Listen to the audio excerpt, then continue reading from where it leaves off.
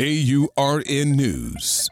President Biden announced an executive order aimed at squarely curbing the violence undermining peace in the West Bank, citing intolerable levels of violence, property destruction, and forced displacement. Biden's order places sanctions on individuals contributing to the region's instability. Now, this measure specifically targets those responsible for extremist settler violence, including acts against Palestinian civilians and property, by leveraging the authority granted under the U.S. laws, including the International Emergency Economic Powers Act and the National Emergencies Act. The president has declared a national emergency to address this crisis. The sanctions will freeze assets and ban entry into the U.S. for those identified as threats to the peace, security, and stability of the West Bank and broader Middle East. The action underscores the U.S. commitment to a two-state solution and the belief that both Israelis and Palestinians deserve equal measures of security, prosperity, and freedom. For AURN News, I'm Ebony McMorris.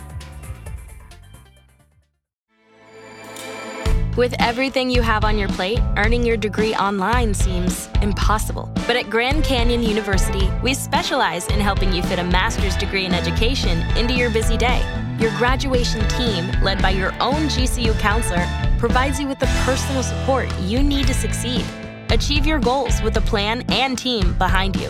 Find your purpose at Grand Canyon University. Visit gcu.edu.